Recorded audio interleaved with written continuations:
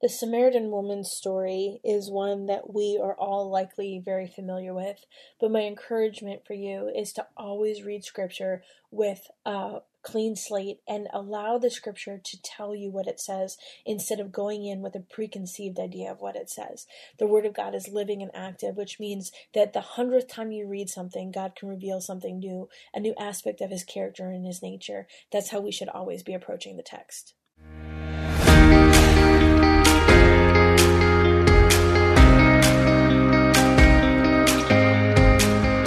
Hey friends, welcome to the Hearing Jesus podcast. I'm your host, Rachel Grohl, missionary, author, pastor, and life coach. I know sometimes you doubt if you are truly hearing God's voice or if it's really your own. I know that you are praying for a way to know the difference and to be confident in your relationship with God and what He says in His Word. If you are ready to grow in your faith and your identity in Christ and to confidently step into the calling God has for you, then join me as we dig deep into God's Word so you can learn to live out your faith in your everyday life.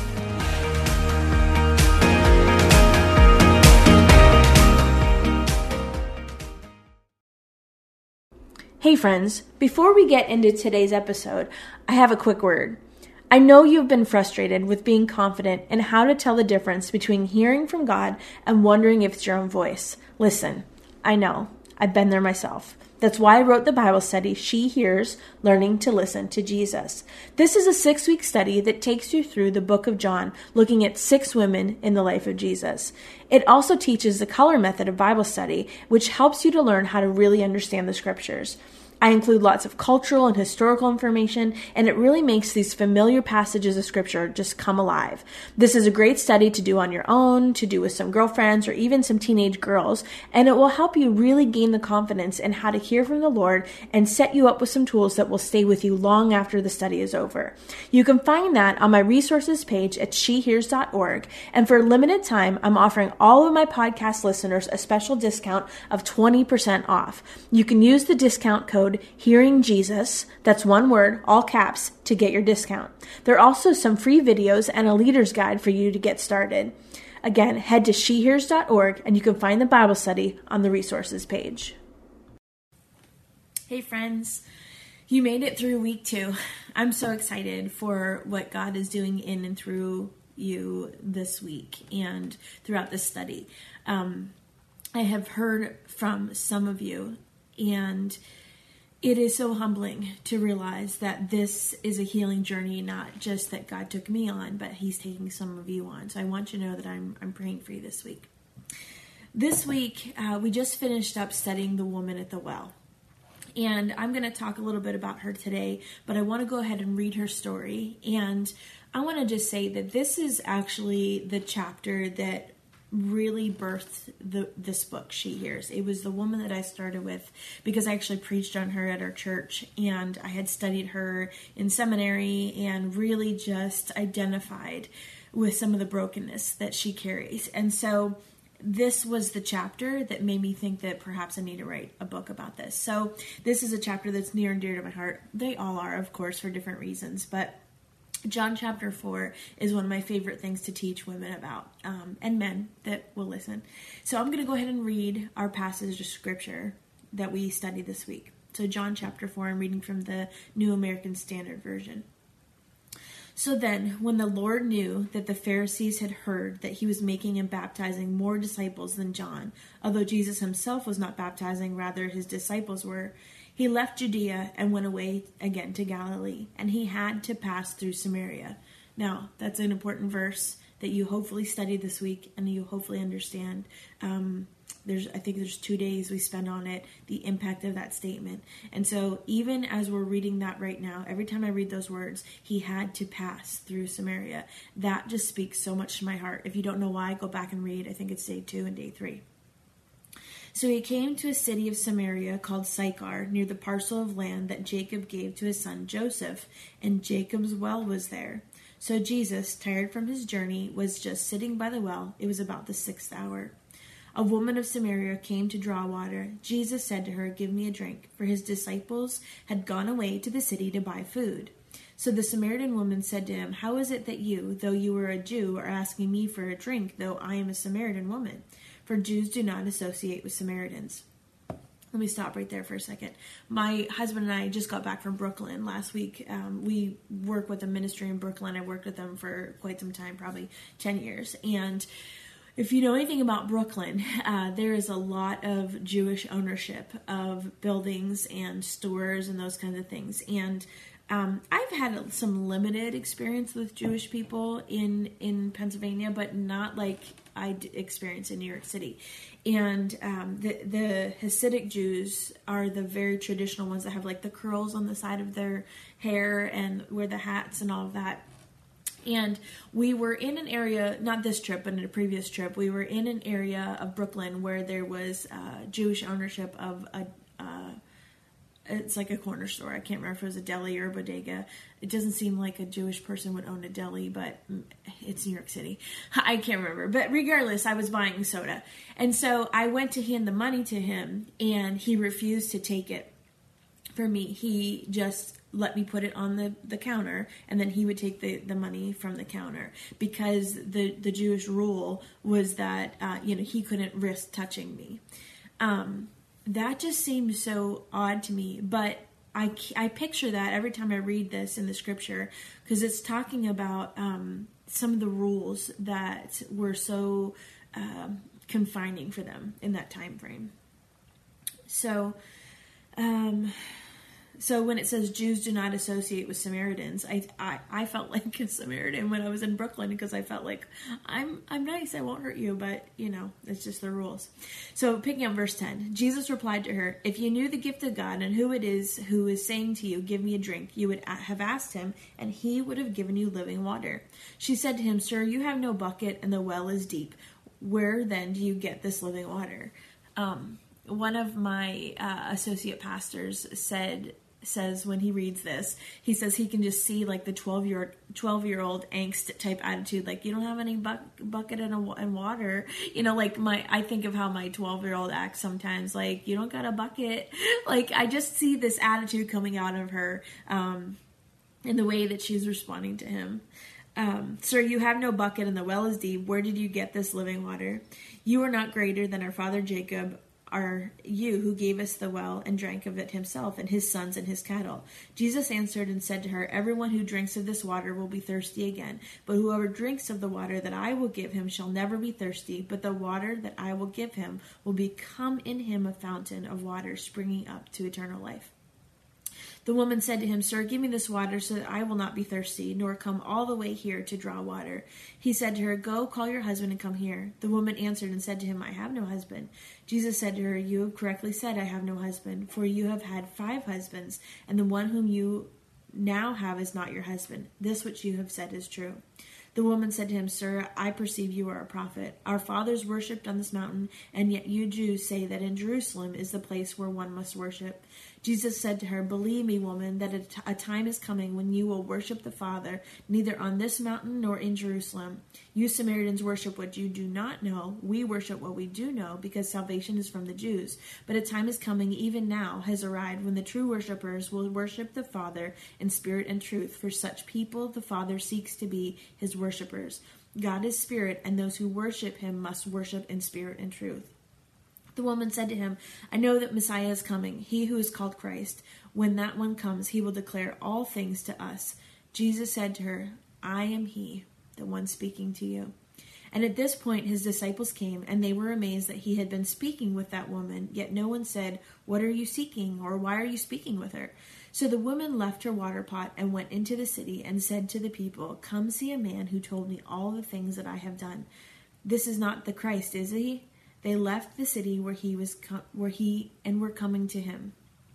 Meanwhile, the disciples were urging him, saying, "Rabbi, eat something." But he said to them, "I have food to eat that you do not know about." So the disciples were saying to one another, "No one brought him anything to eat, did he?" Jesus said to them, "My food is to do the will of him who sent me, and to accomplish his work. Do not say, 'There are still 4 months, and then comes the harvest.' Behold, I tell you, raise your eyes and observe the fields, and they are white for harvest. Already the one who reaps is receiving wages and is gathering fruit for eternal life, so that the one who sows and the one who reaps may rejoice together. For in this case the saying is true, one sows and another reaps. I sent you to reap that for which you have not labored. Others have labored, and you have come into their labor." Now from that city, many of the Samaritans believed in him because of the word of the woman who testified. I love that part. Because of the word of the woman who testified. Because remember, in this culture, the testimony of a woman was not valid in their court system. So it was these people believed because of the testimony of the woman who testified. He told me all the things that I have done. So when the Samaritans came to Jesus, they were asking him to stay with them, and he stayed there 2 days. Many more believed because of his word, and they were saying to this woman, "It is no longer because of what you said that we believe, for we have heard for ourselves and know that this one truly is the Savior of the world." Oh, I just love that whole passage of Scripture. I know it's long. Thanks for being patient with me. I don't know about you, but one of the things that I struggle with as a woman, as a female, is just the comparison in everything. And for a long time, I lived in this place where as long as I could see somebody else that had it worse off than me, then I would feel good about myself. So whether that was my house was nicer than their house was, my kids were better behaved than they were, they weighed more than I did, they cussed more than I did, their sin was more than my sin appeared to be, I just put myself in this place where at least I'm not as bad as that person. And that is so dangerous. It's so dangerous to think that way because all of us are guilty. And it's even one sin that separates us from God. And so regardless of our amount of guilt, we're still guilty. But if I'm honest, that's where I lived for a long time. And I think there is this sense that we do that as women with each other and even as Christian women. And so the very beginning of this week was really kind of looking at that mentality and examining that before the Lord, that attitude, that heart space, and saying, okay, why? Why am I in that place? Why am I allowing myself to feel that way? Why am I not looking to Christ to define me instead of this baseline of other people's sin? So I think there's a comfort there. And so I just want to encourage you in some of these conversations that we're having with the Lord, it can be difficult. It can be hard. And there are going to be things that rise to the surface that we don't want to face. But if we don't face them, we're not going to be free from them. So that is my reason why I'm having all of those in there. I love the fact that this is the longest recorded conversation in Scripture we have between Jesus and another person. Did you realize that? It's the longest recorded conversation we have. Number one, that doesn't surprise me because I'm a woman and I'm a talker. And if Jesus was here, I'd be talking to him. But the fact that it is marked in Scripture as the longest recorded conversation we have, I think is significant. To me, it's evidence that Jesus speaks to women. And then also, I think it's very significant of the posture that this woman has in society. She was in a place where she was not accepted by the rest of the society, the rest of the culture around her. And Jesus was in a place he culturally wasn't supposed to be, and he met her where she was at. And I think about those times in my own life as a woman. At a period of time in my life, I was a single mom. I had been divorced. And regardless of the reasons for that divorce, that, like I mentioned in the book, I wore that like a stain everywhere I went because I didn't have a ring on my finger, but I had a baby on my hip. And I remember going to a small group one time. And it was actually, we were part of a large church. And it was actually held at one of the pastor's houses. And I thought, well, okay, this will be a safe place for me to go. And so I drove out there with my baby on one hip and holding my toddler's hand. And of course, I had worked all day and tried to hurry up and get the kids something to eat. And they ate on the way. And we get all the way out there. It was about, 40 minutes away from where I lived. And we pulled in the driveway. We were one of the first to arrive because I didn't really know exactly how long it was going to take me to get there. And as soon as I arrived, I just saw the look on the pastor's face, that whole like, oh no, she's here. And I didn't realize it at first, but here what it was this was a small group that was designed for married couples. It did not indicate that anywhere when you signed up for the small groups, but that's what it was. And so they were doing a marriage study. And so I show up with my 2 kids, unmarried at this point, and was very uncomfortable initially just because of the content. I think no matter what the circumstances, I would have been uncomfortable. But as we start to gather with a small group, I very clearly saw that all of the wives gathered on one side of the room opposite of where I was, and all the men gathered on the other side of the room, and anytime I tried to go sit down somewhere, they would move. It felt so hurtful. And as they started to just discuss the material, they completely skipped over me when it was my turn to share as we're going through. It was one of the most unwelcoming environments I've ever been in. And I just thought, you know what? I don't belong here. I'm going to go. And so I went to leave, and I packed my kids up. They all watched me. Not one person said a word. I packed my kids up. I went to go put them in the car, and I found that there was 3 other cars parked behind me. I couldn't get out. And I sat in my car, and I just cried because I thought, now I got to go back in there, and I got to ask these people to leave. And so I went back in, and I said, I'm really sorry, but there's 3 cars parked behind me, and I can't get out. And they just stared at me. Nobody said one word. Nobody said, why are you leaving? Or please don't go, or please stay. They wanted me to go. And so they, without one word, got up, moved their vehicles, let me out. That was it. And I went to church that following week and met the eyes of that pastor in the hall. And he just looked at me, and then he looked away, and that was that. And I wasn't in ministry at that point. This is years before I was in ministry. And I just remember thinking, like, you don't even know the circumstances around my divorce. You don't even know. And if you did, you wouldn't be treating me this way. Or at least I would hope you wouldn't be treating me this way. But it doesn't matter. It was a stain that I was wearing. There was another time I was volunteering, because obviously I ended up going to a different church because I just felt so condemned at that place.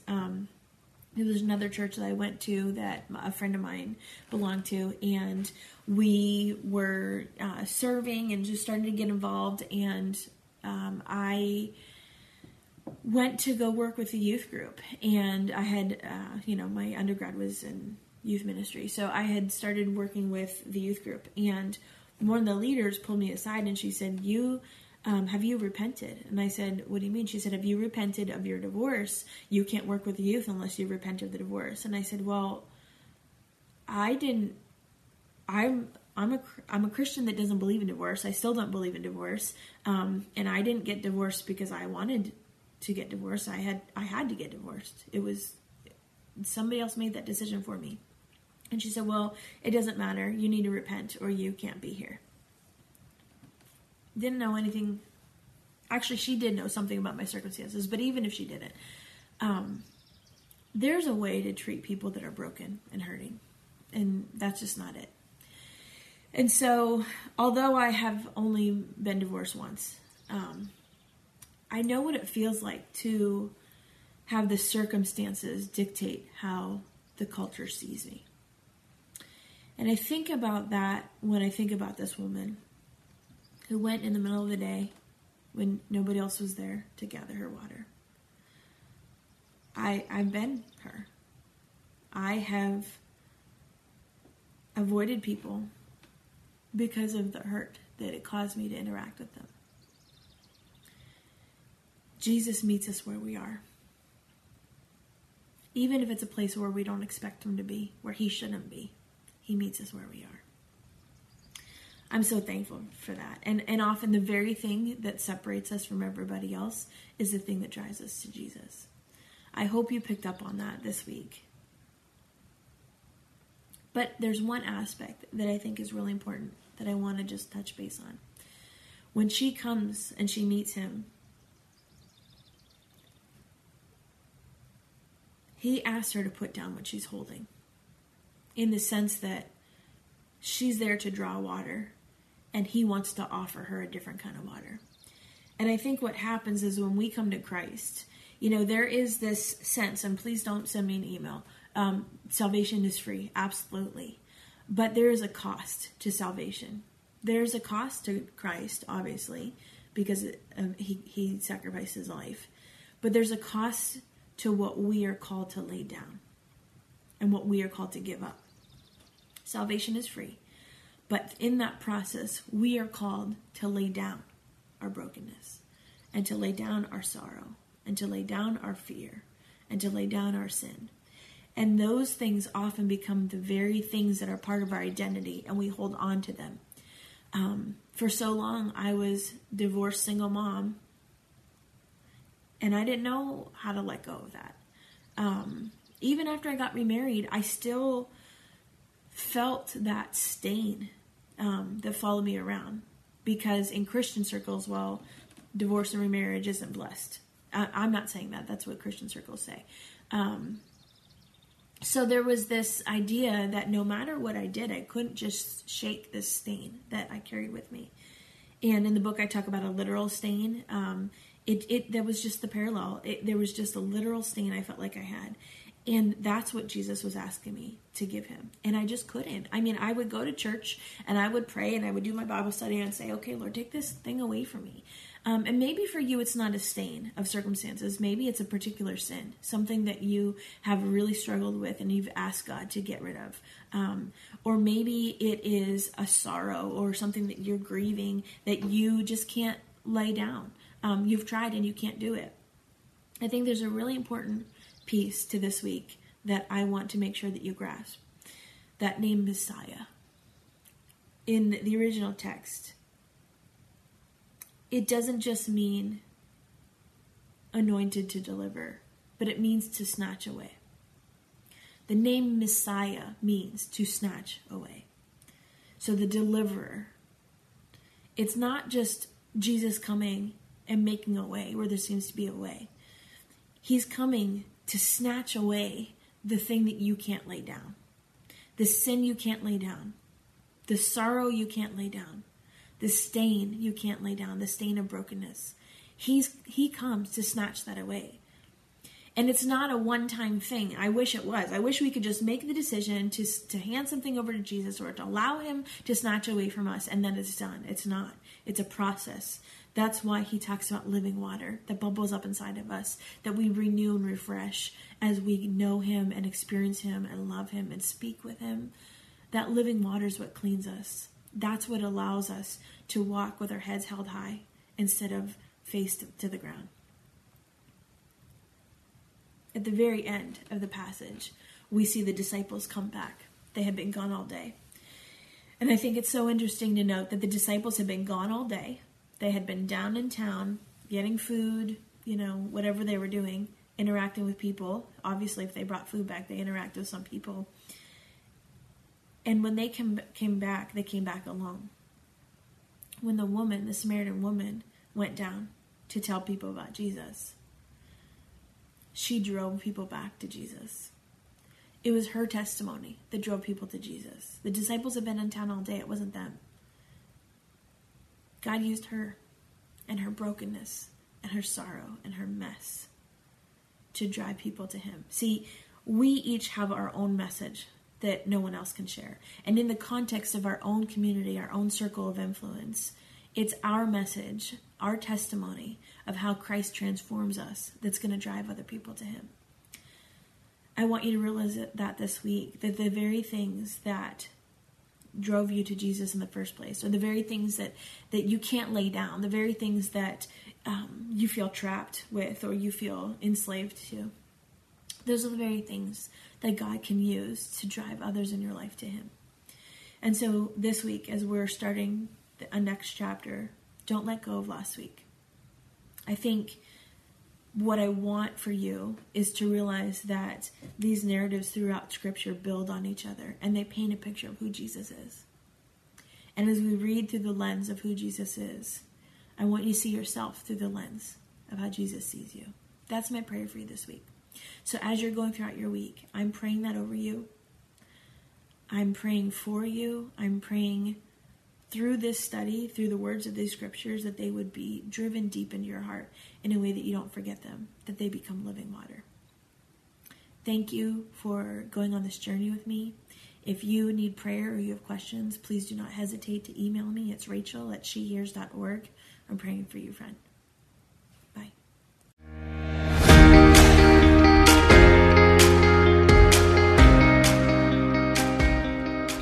Hey friends, if this podcast helped encourage, empower, or equip you for God's call in your life, I would love it if you would head over to Apple Podcasts and leave me a review. That's the number one way you can support my show. You can also join our free Facebook community or Instagram page where I share inspirational tips, resources, and prayer throughout the week. Hey, I want you to know I'm praying for you this week. Know that you are loved, you are cherished, and you are His.